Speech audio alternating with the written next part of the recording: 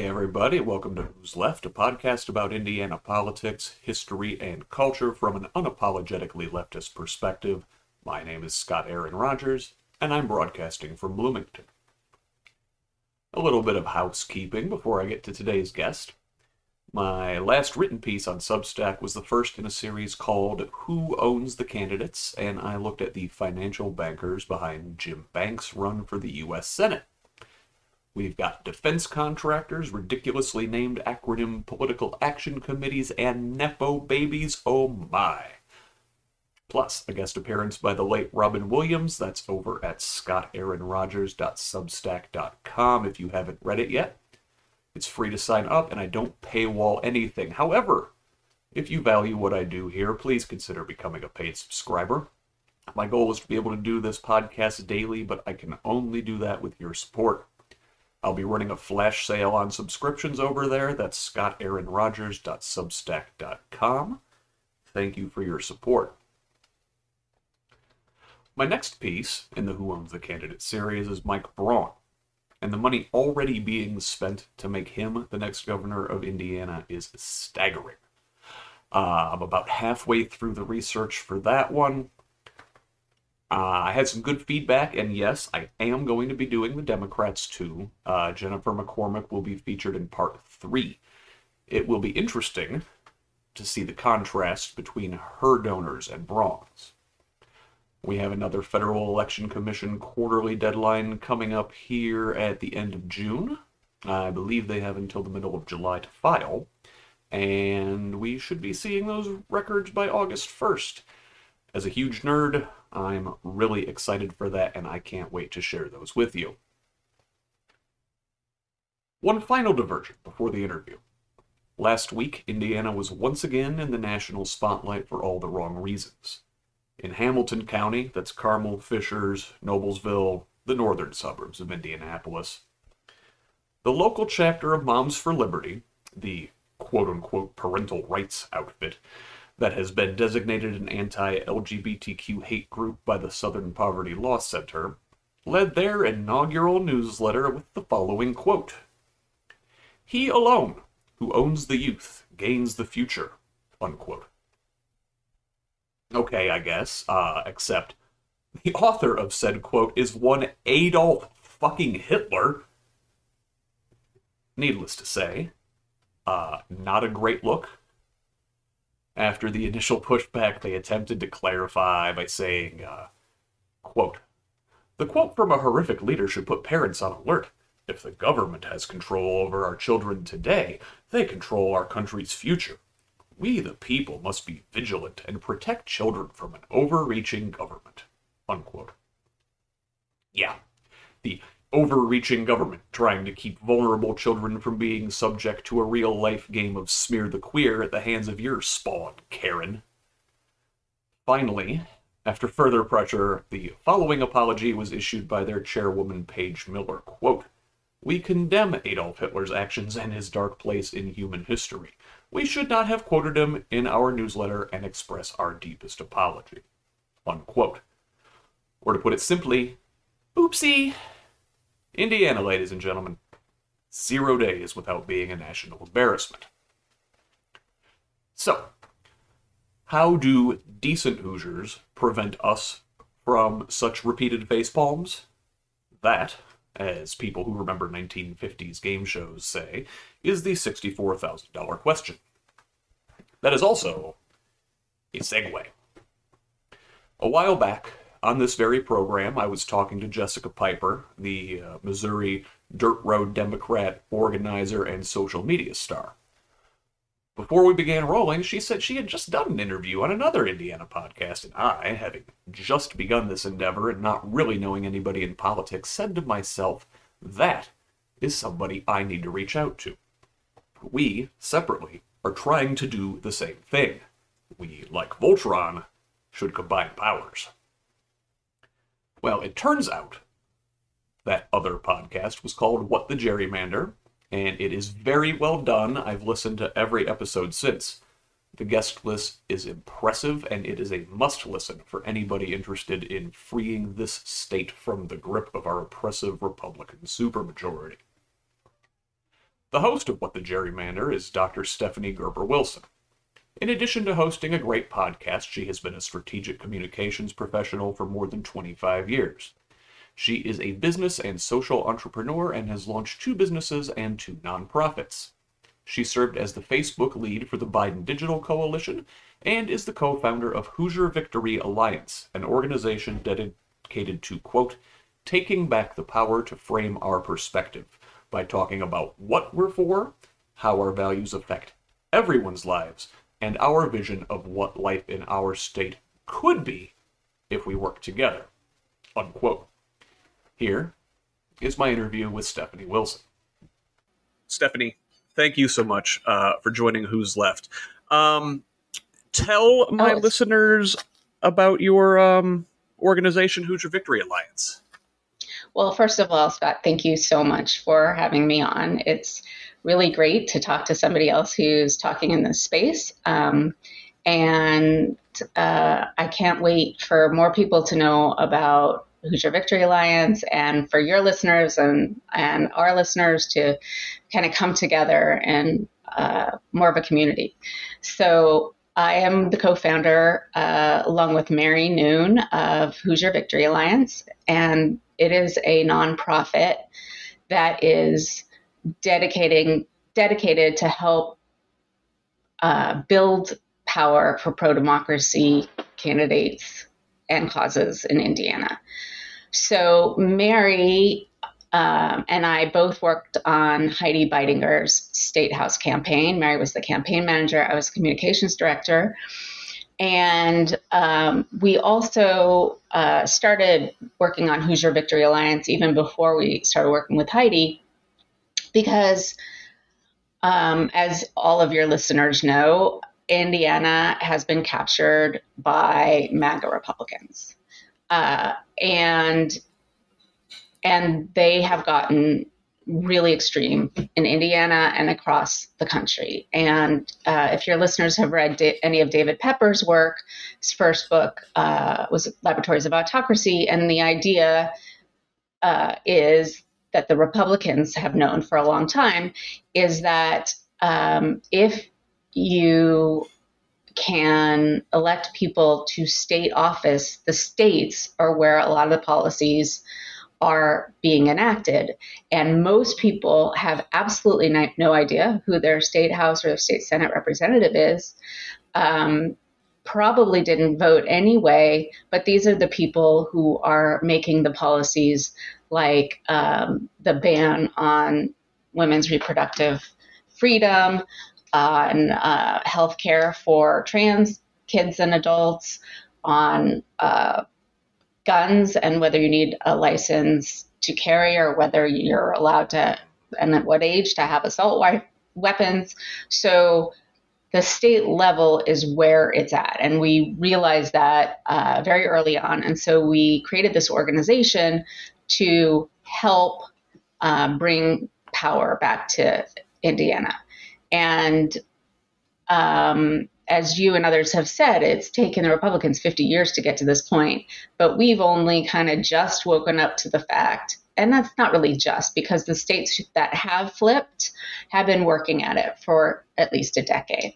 But in Indiana, we haven't really started. So the point is that Hoosier Victory Alliance wants to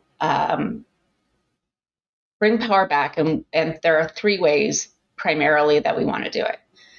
The first is that we are trying to join Every State Blue and create Blue Indiana. And we already have a pledge page on Every State Blue's website, and we need to raise $64,000 in order to join Every State Blue and create Blue Indiana. And then, real quick, I want to take a quick diversion there, Stephanie. Yeah. Every State Blue, what's their website? So if anybody listening now wants to go over there. All right. That is everystateblue.org. That's what I would have guessed. Just wanted to make sure on that, everystateblue.org. And they have an Indiana pledge landing spot. Okay, fantastic. Yes, they do. When you look at their They have an about page where they have their projects, and under projects, where they have Blue Missouri, Blue Ohio, Blue Texas, there's a Blue Indiana launch fund, and that people just need to pledge. And once we've gotten to $64,000 in pledges, that's when their money will actually be given. And Tennessee is also starting a pledge drive for Tennessee. Fantastic. So, what is Every State Blue? Every State Blue is an organization dedicated to the idea that every single state office, state legislative office, House and Senate at the state level needs to be contested. We are giving away seats to Republicans without anybody running against them. So in Indiana, in 2022, there were 31 House seats that were uncontested and 8 Senate seats that were uncontested.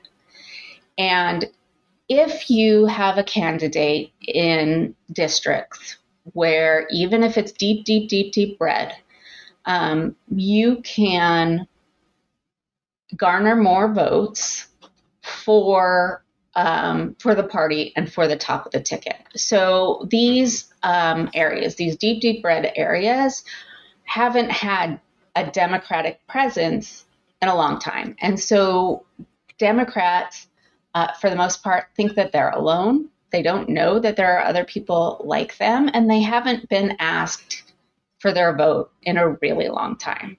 So if we just have people who understand that the real goal of campaigns is not to win, it's to get the most votes possible. And that is a really hard paradigm shift to understand, because we're not going to win every election. We're not even going to win most of the elections at the beginning. But the more votes and voters that we can turn out, the more we can get people to engage, the more votes that, say, Jennifer McCormick will get at the top of the ticket for the statewide race. So that's the idea behind Blue Indiana, or Every State Blue. So hopefully people can go to everystateblue.org and pledge some money, because Every State Blue takes care of all of the administrative stuff, all the compliance stuff, all the web stuff, and then we'll just be able to go and raise money to, okay, so I didn't say this before. So Every State Blue, Blue Indiana, will raise money in order to give money to every single candidate who needs it, who is running for House or Senate at the state level. So in Ohio, they were able to give candidates at least $5,000 in all of these places where it's really hard to raise money, and it's hard to run. But if you kind of understand that your role as a candidate is sort of to be the chief organizer in that area, then it's a much easier concept than thinking, oh my God, I'm in the reddest district ever, I'm never going to win, why do I even try? Right? You're getting out there, you're getting people engaged, you're asking people for their vote, you're getting people to understand that they're not the only ones. So that is thing 1 of Hoosier Victory Alliance. Thing 2 of Hoosier Victory Alliance is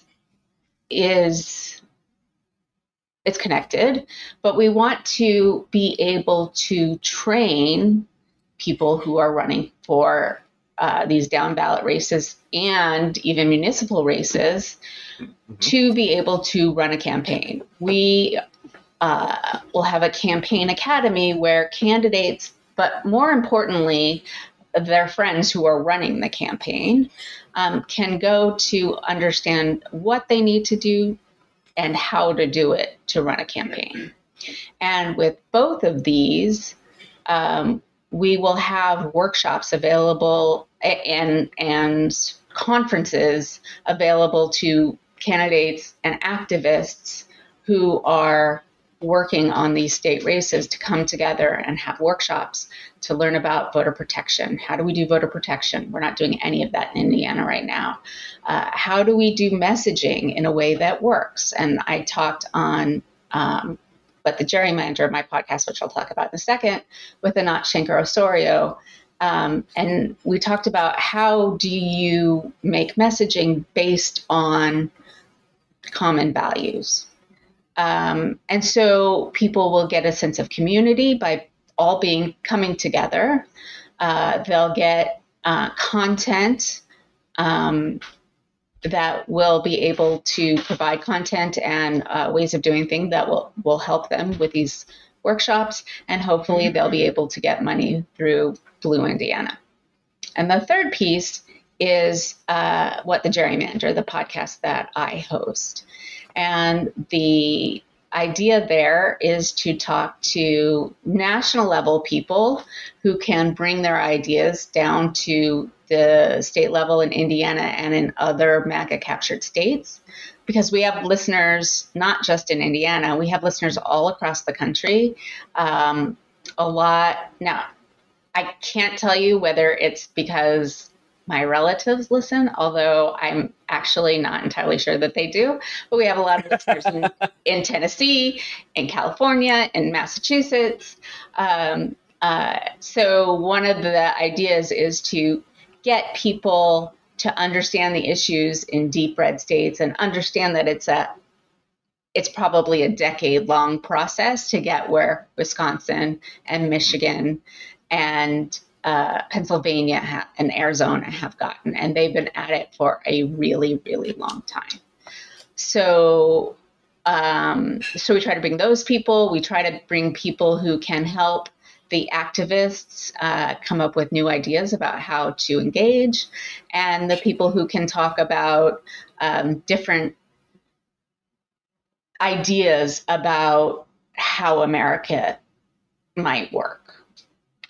So, the different kind of views of patriotism, which we talked about with Ben Railton, is understanding that in this country, we have always had contested ideas of what patriotism is, who is an American, because we are up against a group that doesn't believe democracy is the right way to govern, that believes that only Christian, they're white Christian nationalists, which means that their ideas of Christianity, they believe, ought to be the basis for policy. And anyone who is not white, not Christian, not straight, not cis, doesn't get to have the same rights or freedoms. And we'll talk about it in a bit, but they're trying to, we all know this, they're trying to ban books. They're getting into state boards of education. They're now getting into boards of health, as you probably all of your listeners have seen recently, starting in St. Joseph County. And I can talk a little bit more about that. So we're up against a group that isn't playing by the rules. And in fact, one of the ways that Anat Shenker-Osorio shared with us that we can talk about Indiana is it's not a red state, it's a rigged state. Yep. Right? So I've been talking a lot. We can talk about how it's rigged through voter suppression and gerrymandering. But that's kind of where we're starting. We're starting against a foe that isn't playing the same game. They're playing to become autocrats. And so we've got to stand up and get counted a lot more. Yes, we do. And and you mentioned, the Republicans have had a long start. This process goes back to at least 1971 and the Powell memo, and the big Republican donors, the Kochs, the Bradley Foundation, Right. Richard Mellon Scaife, yada yada yada. They've been spending billions of dollars over the last 50 years to seed these policies. And I think a lot of us on the left didn't really know what they were doing until, say, 2010. And that year hit us like a truck. We were all so excited with the Obama election in 2008. Right. He won Indiana, for Christ's sake. It Right. was not that long ago. We are not, like you said, the state is rigged. We are not overwhelmingly red. We have not all fallen off the face of the earth in the last 15 years. And so they've had like a 40-year head start on us. And they're way better funded and way better organized, and we're working uphill. But they're fighting for autocracy. We are fighting for democracy. We are popular. We have the people behind us. But it's going to be a slog. It is. And I think that it's really important for your listeners to understand, as I'm sure they do, that it's going to be a slog, but you got to start somewhere. You can't, it's not going to happen on its own. It's not going to happen overnight, but it's not going to happen at all unless we pull our stuff together and start working on organizing and fighting against the gerrymandering and the voter suppression. And the first piece of that is voter engagement and candidates and working together instead of working in silos. Yes. About working together. And I know we're trying to put together this Blue Indiana organization. It's going to get everybody on the same page, and we're going to fund these candidates down ballot. One thing, and I've talked with several of my guests about this, is leaning in to the collective, because conservatives they're leaning into individuality. They call us communists at every turn. So you know what? We're not communists, but we cannot be afraid of community. Right. We cannot be afraid of togetherness. And I think we need to lean into the togetherness, the community, the teamwork, and from Joe Biden at the top of the ticket next year all the way down to the head of animal control. It needs to be Democrats. We are for the people. We believe what you believe, and we're going to deliver what you believe. I don't even know if I want to see a single commercial next year for an individual candidate. I want to see Democrats. We're not fucking crazy. Right. Right. Just like Absolutely. every commercial break for 6 months leading into the election. Well, you make a very good point, which is that, yes, the Democrats in Indiana and in other rig states have a really bad reputation, and the Republicans are in this people use echo chamber. It's alternate reality, right? Mm-hmm. It is Danielle Moody calls it Earth 2. Yes, it is. We're not seeing the same news. We're not seeing, Nope. They are just in a completely separate reality. So the people who believe what we believe, and the vast majority of Americans and Hoosiers believe that people should have freedom over their own medical decisions, that they should be safe from gun violence, that they should be free to love who they love, and they should be free to live their best life. But Democrats have this reputation because the Republicans have invested so much money in giving it to us. So you're right. We, first of all, commercials are freaking expensive. Oh, yes. And they're not terribly effective. So what we really need to be doing is knocking on every single door in Indiana. Yes. And that's really hard. Yes. And it's going to take a lot of time.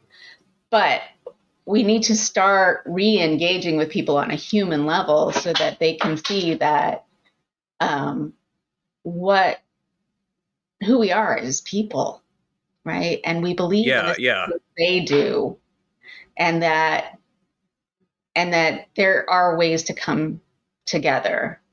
I mean, the most effective communicator, I think, anywhere was Pete Buttigieg.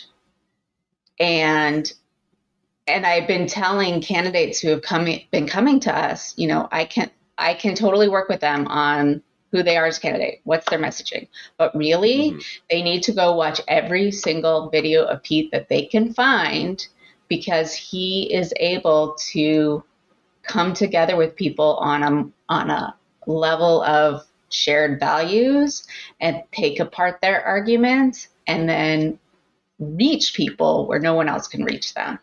So as you can tell, I came to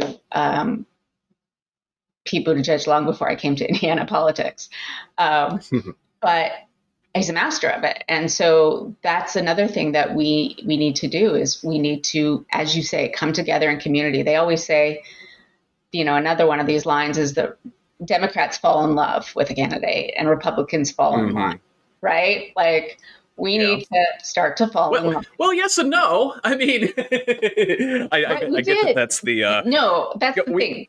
With Biden, not that many people were in love, but we sure fell in line, right? We voted the hell out of that. Yeah. Right? And if you look at Trump, the Republican Party, up and down, Fox News...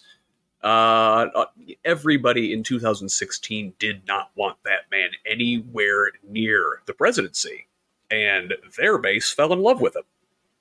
Yeah, that's just true. And then the party fell in line behind him.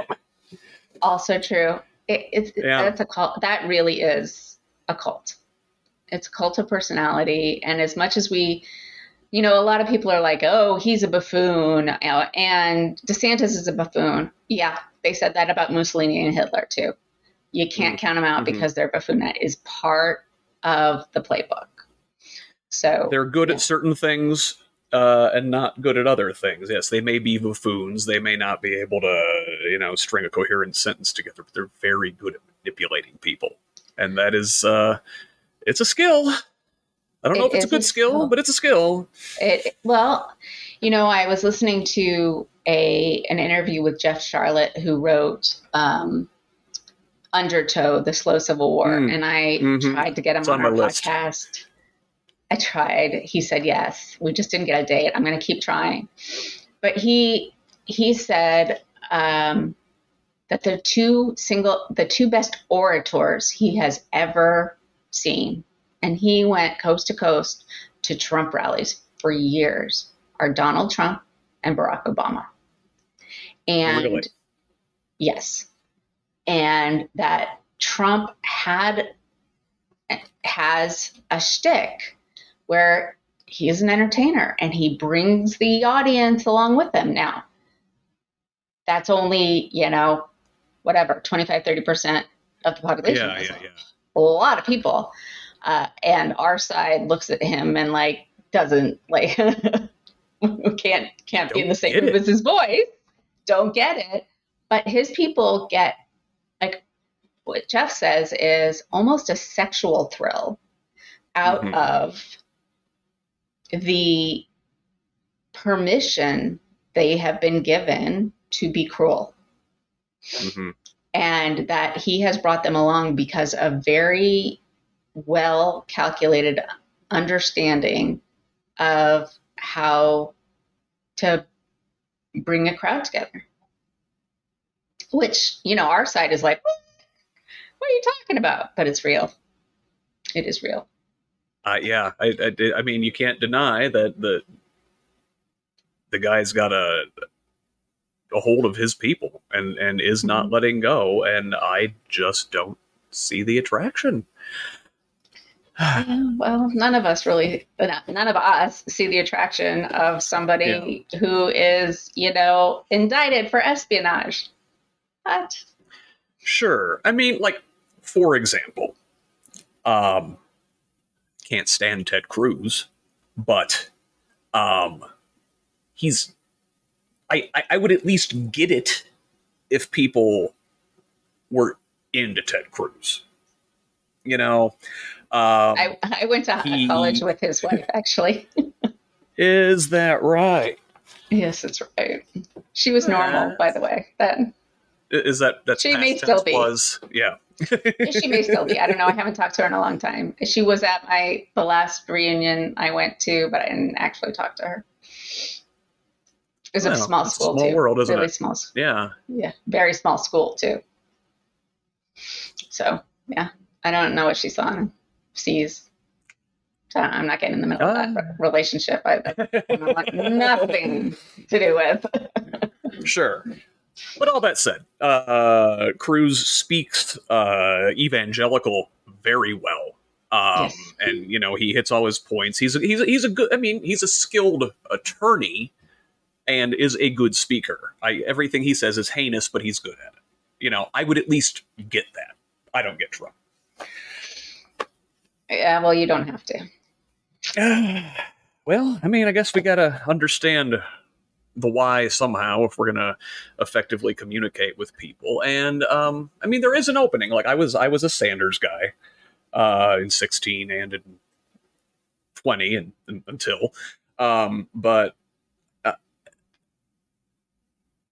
there was, and I've written about this, I've talked about this before, there was in that primary period before the 2016 general, there was a lot of overlap between Sanders people and Trump people.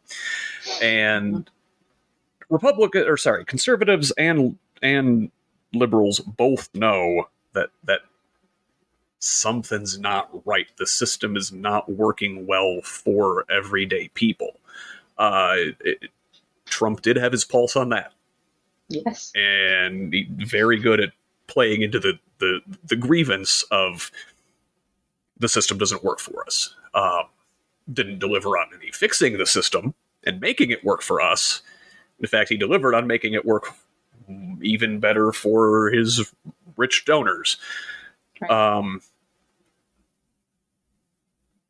I think there are still maybe enough of those people who didn't go full Trump cultist, but voted for him just for change, just for throwing a monkey wrench in the system.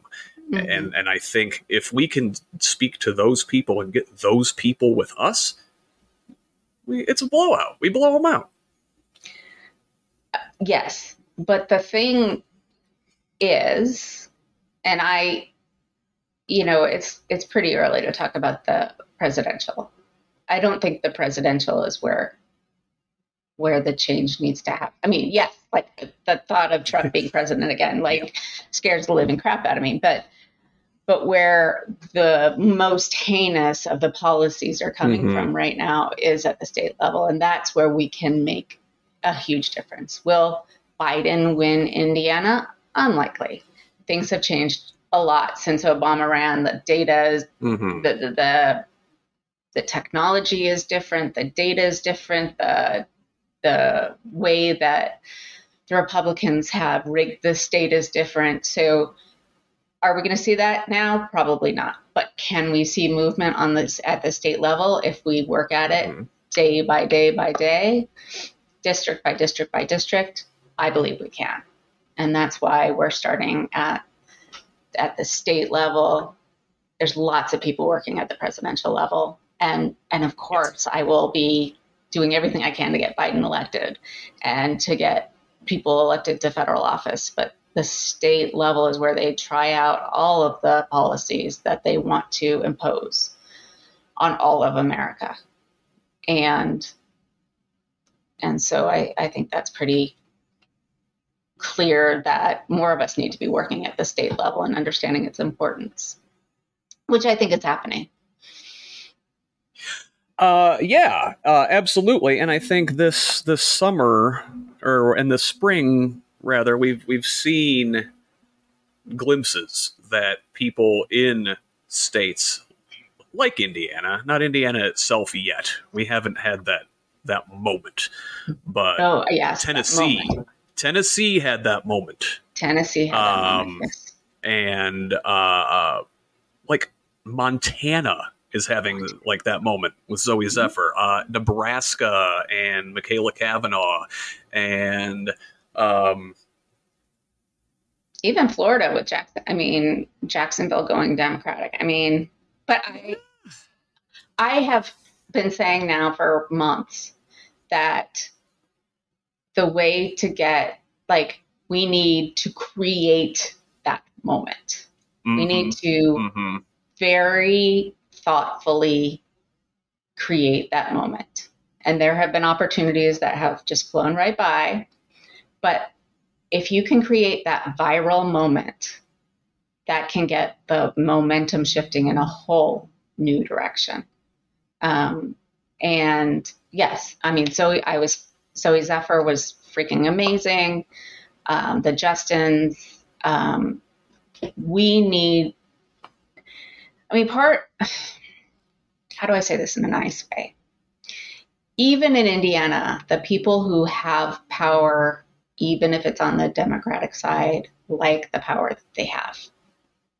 So,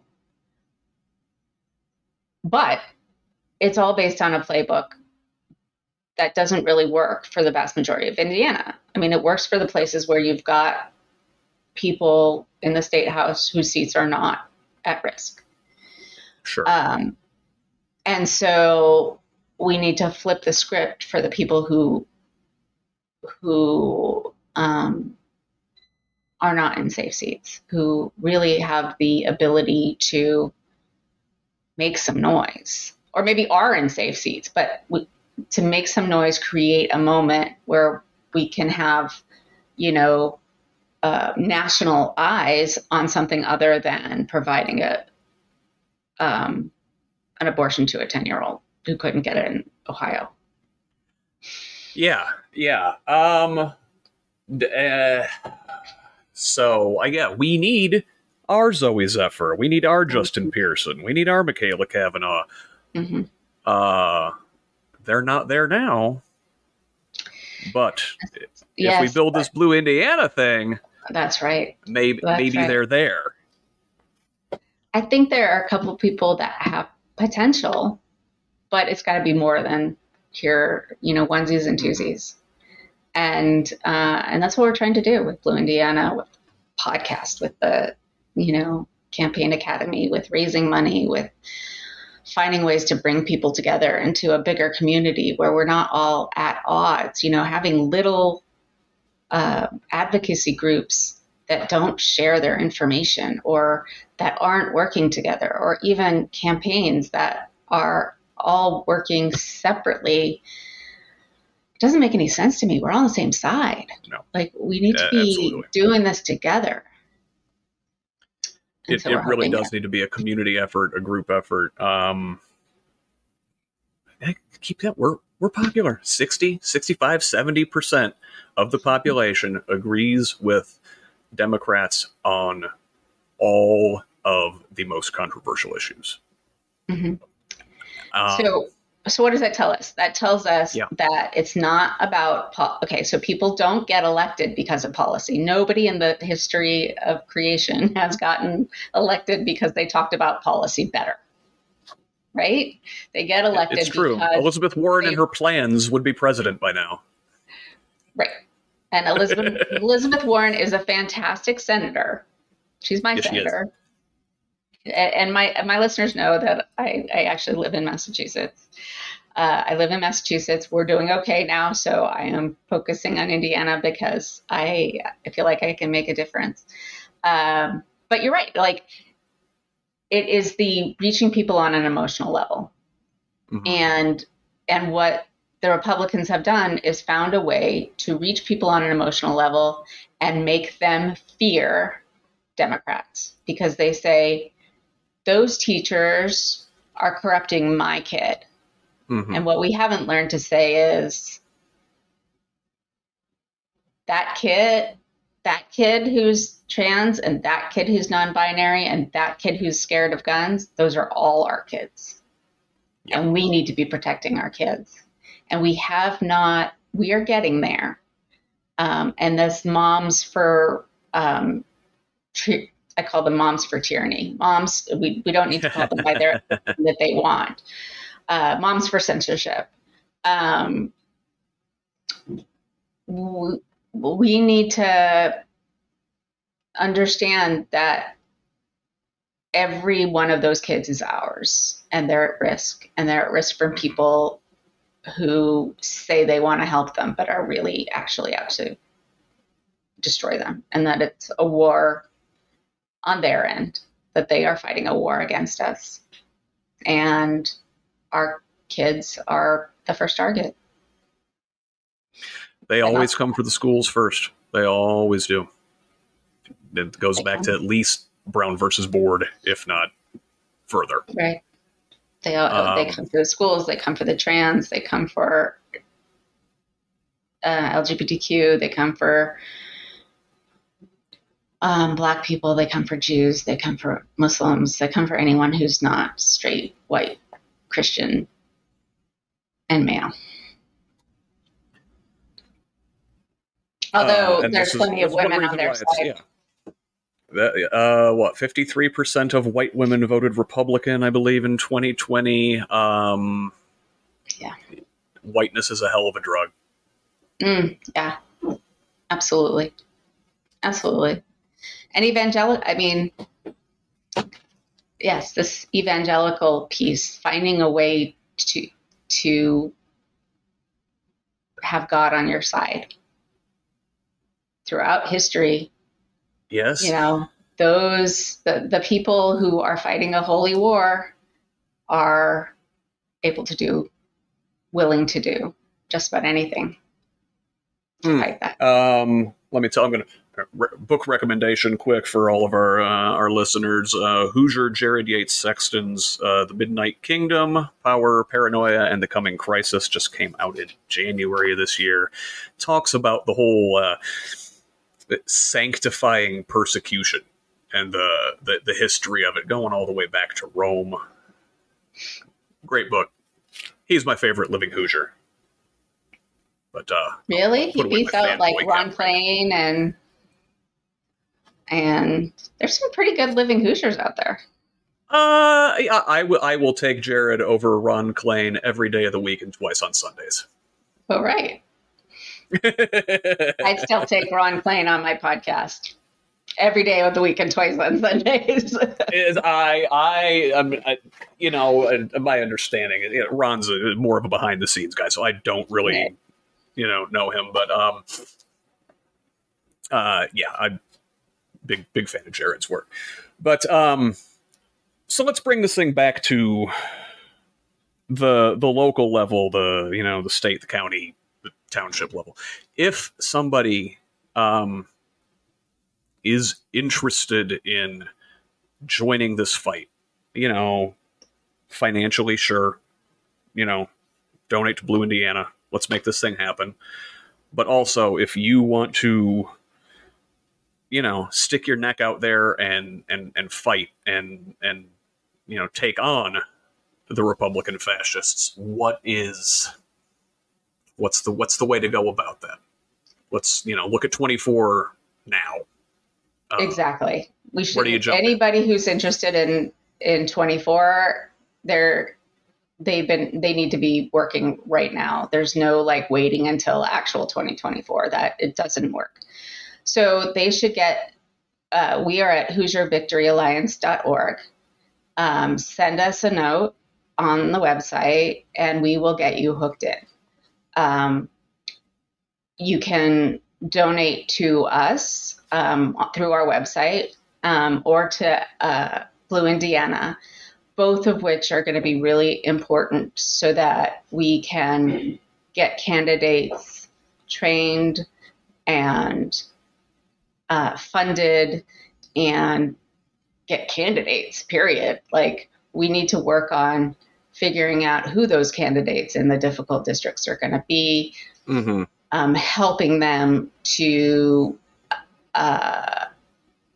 get their campaigns going, understanding that theory of change, that they're not out there to win, but they're out there to get as many votes as they can, and working together off of a joint new playbook.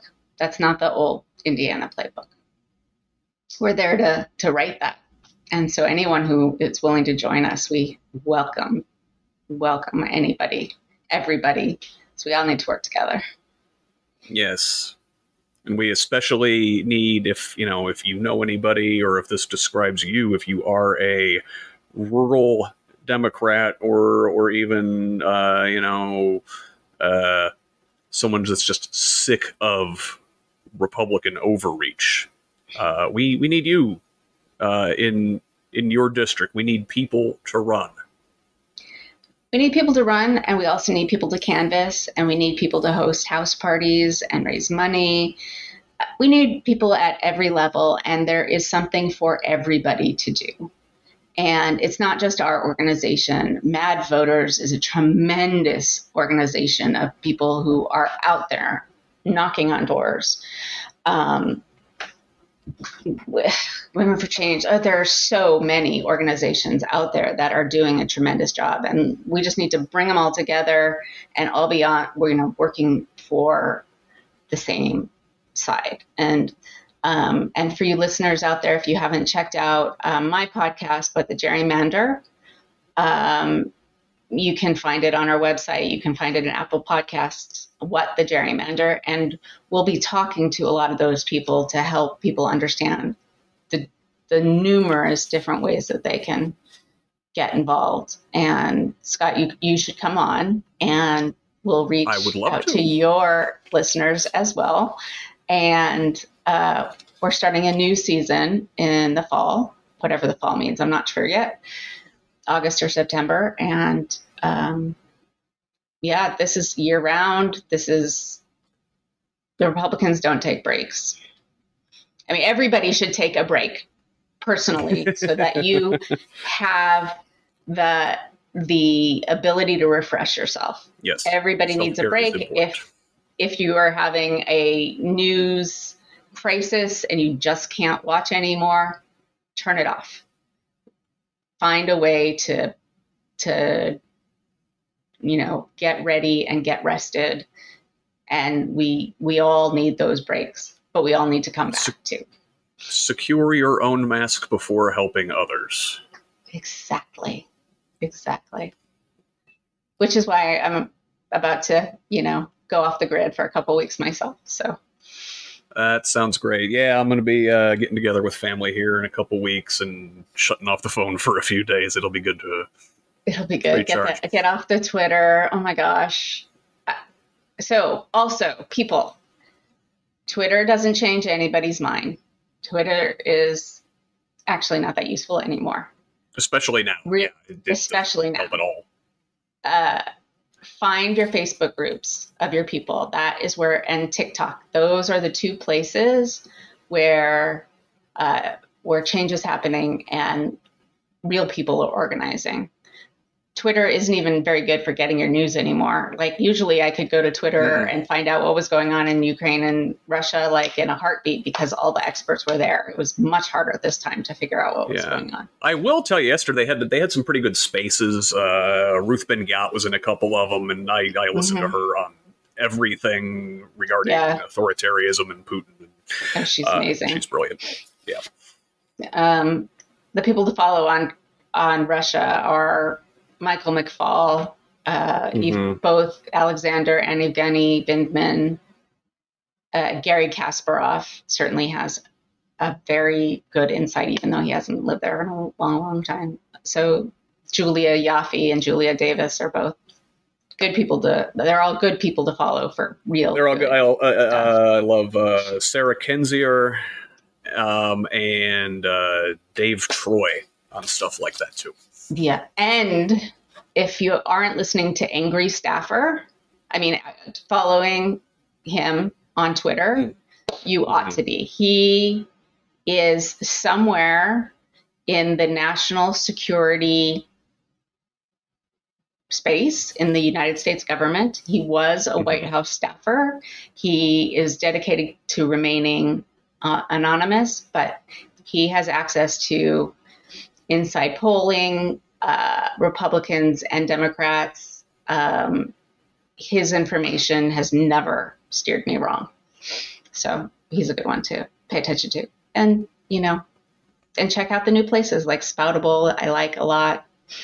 I'm on Post, but haven't been in there in a while. I'm not a big fan of Mastodon. There's lots of places. Yeah, I haven't found my new landing spot yet. I'm still pissed about Twitter, but well, yeah, I think Jessica Craven made the argument to me when I had her on that TikTok is where it's at, and I think that if people my age could get over ourselves enough to get on TikTok, and there are a lot of people, but I think that is where the greatest opportunity is. But I think it's hard for a lot of us who are my age and older to get over ourselves and get on camera. I definitely have that. Well, I don't know about fear of the camera. Just had a hard time getting on the TikTok. I'll have to ask my 15-year-old to help me get started. The algorithm is so impressive that within 5 minutes, it will know everything that you are interested in and will only feed that to you. It's crazy. And it's unbelievable how good that algorithm is. And get it while it's legal, kids. Right. Exactly. And yeah, it could be like the worst thing for national security. I am aware of that, but it's a good place for organizing right now, especially, Gen Z. Oh God, Gen Z they're the ones that are going to save us. So got to be talking to them. Yes, they have to. Yeah. Well, they will. Dr. Stephanie Wilson, thank you so much for joining me here on Who's Left, and I cannot wait to talk to you again in the future. Well, it has been wonderful, and I invite you on to What the Gerrymander, and I really enjoy talking to you as well. Thank you so much for having me on. That was my interview with Stephanie Wilson, host of the What the Gerrymander podcast and co-founder of Hoosier Victory Alliance. A quick summary. Number 1. If you can afford it, please donate to Hoosier Victory Alliance. Let's get Blue Indiana off the ground. Go to HoosierVictoryAlliance.org and click the donate button right at the top of the page. Number 2. Are you, or somebody you know, a resident of rural Indiana or any district captured by MAGA Republicans? Have you ever considered running for office? We need you. Contact Hoosier Victory Alliance and or your county Democratic Party chairperson. Stephanie noted very early in this interview that the states are where policy is made now. 40 years of Reaganism and the successful capture of the U.S. Supreme Court by wealth interests have led to the situation in which the federal government has been effectively neutered, and the little fascists and their little fiefdoms have had free rein to conduct what David Pepper calls experiments in autocracy. The world I grew up in, where the federal government protected individuals from the worst state overreach, is dead, killed by 1,000 cuts. The state capitals are the new battlefield, and Republicans have a well-organized, amply funded army entrenched in optimal position. Our only strength is numbers. And even then, that's only if we all show up. I have watched as Tennessee, Nebraska, Kansas, Montana, and Wisconsin have all had big wake-up moments in the past year. Where is ours? Where is Indiana's moment? We must create it.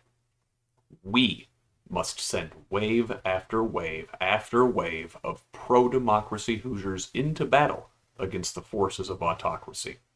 Most won't make it, but they'll let their neighbors know they're not alone. They'll force Republicans to spend money in places they didn't have to before. They'll generate votes that help Jennifer McCormick, Mark Carmichael, and President Biden at the top of the ticket. And some will make it. And maybe, just maybe, one of those someones will be our Justin Pearson, our Zoe Zephyr, our Janet Protasevich, our rock star that captures Indiana's imagination and shakes this state out of its stupor. So, for every Hoosier that values democracy, it's all hands on deck. All right. That is it for me this time. Once again, I'd like to thank Stephanie Wilson for joining me, and I'd like to thank you for listening. Please share this podcast with one friend, and if you would, rate and review Who's Left on your podcast player of choice. That really helps introduce new listeners to the pod. My written work, once again, is over at scottaaronrogers.substack.com, and if you need to get a hold of me before next time, you can find me on Twitter, Facebook, and Instagram at ScottRog78. That's SCOTTROG78. So, from the rolling hills of southern Indiana, this has been the Who's Left podcast. I'm Scott Aaron Rogers. Until next time, love each other.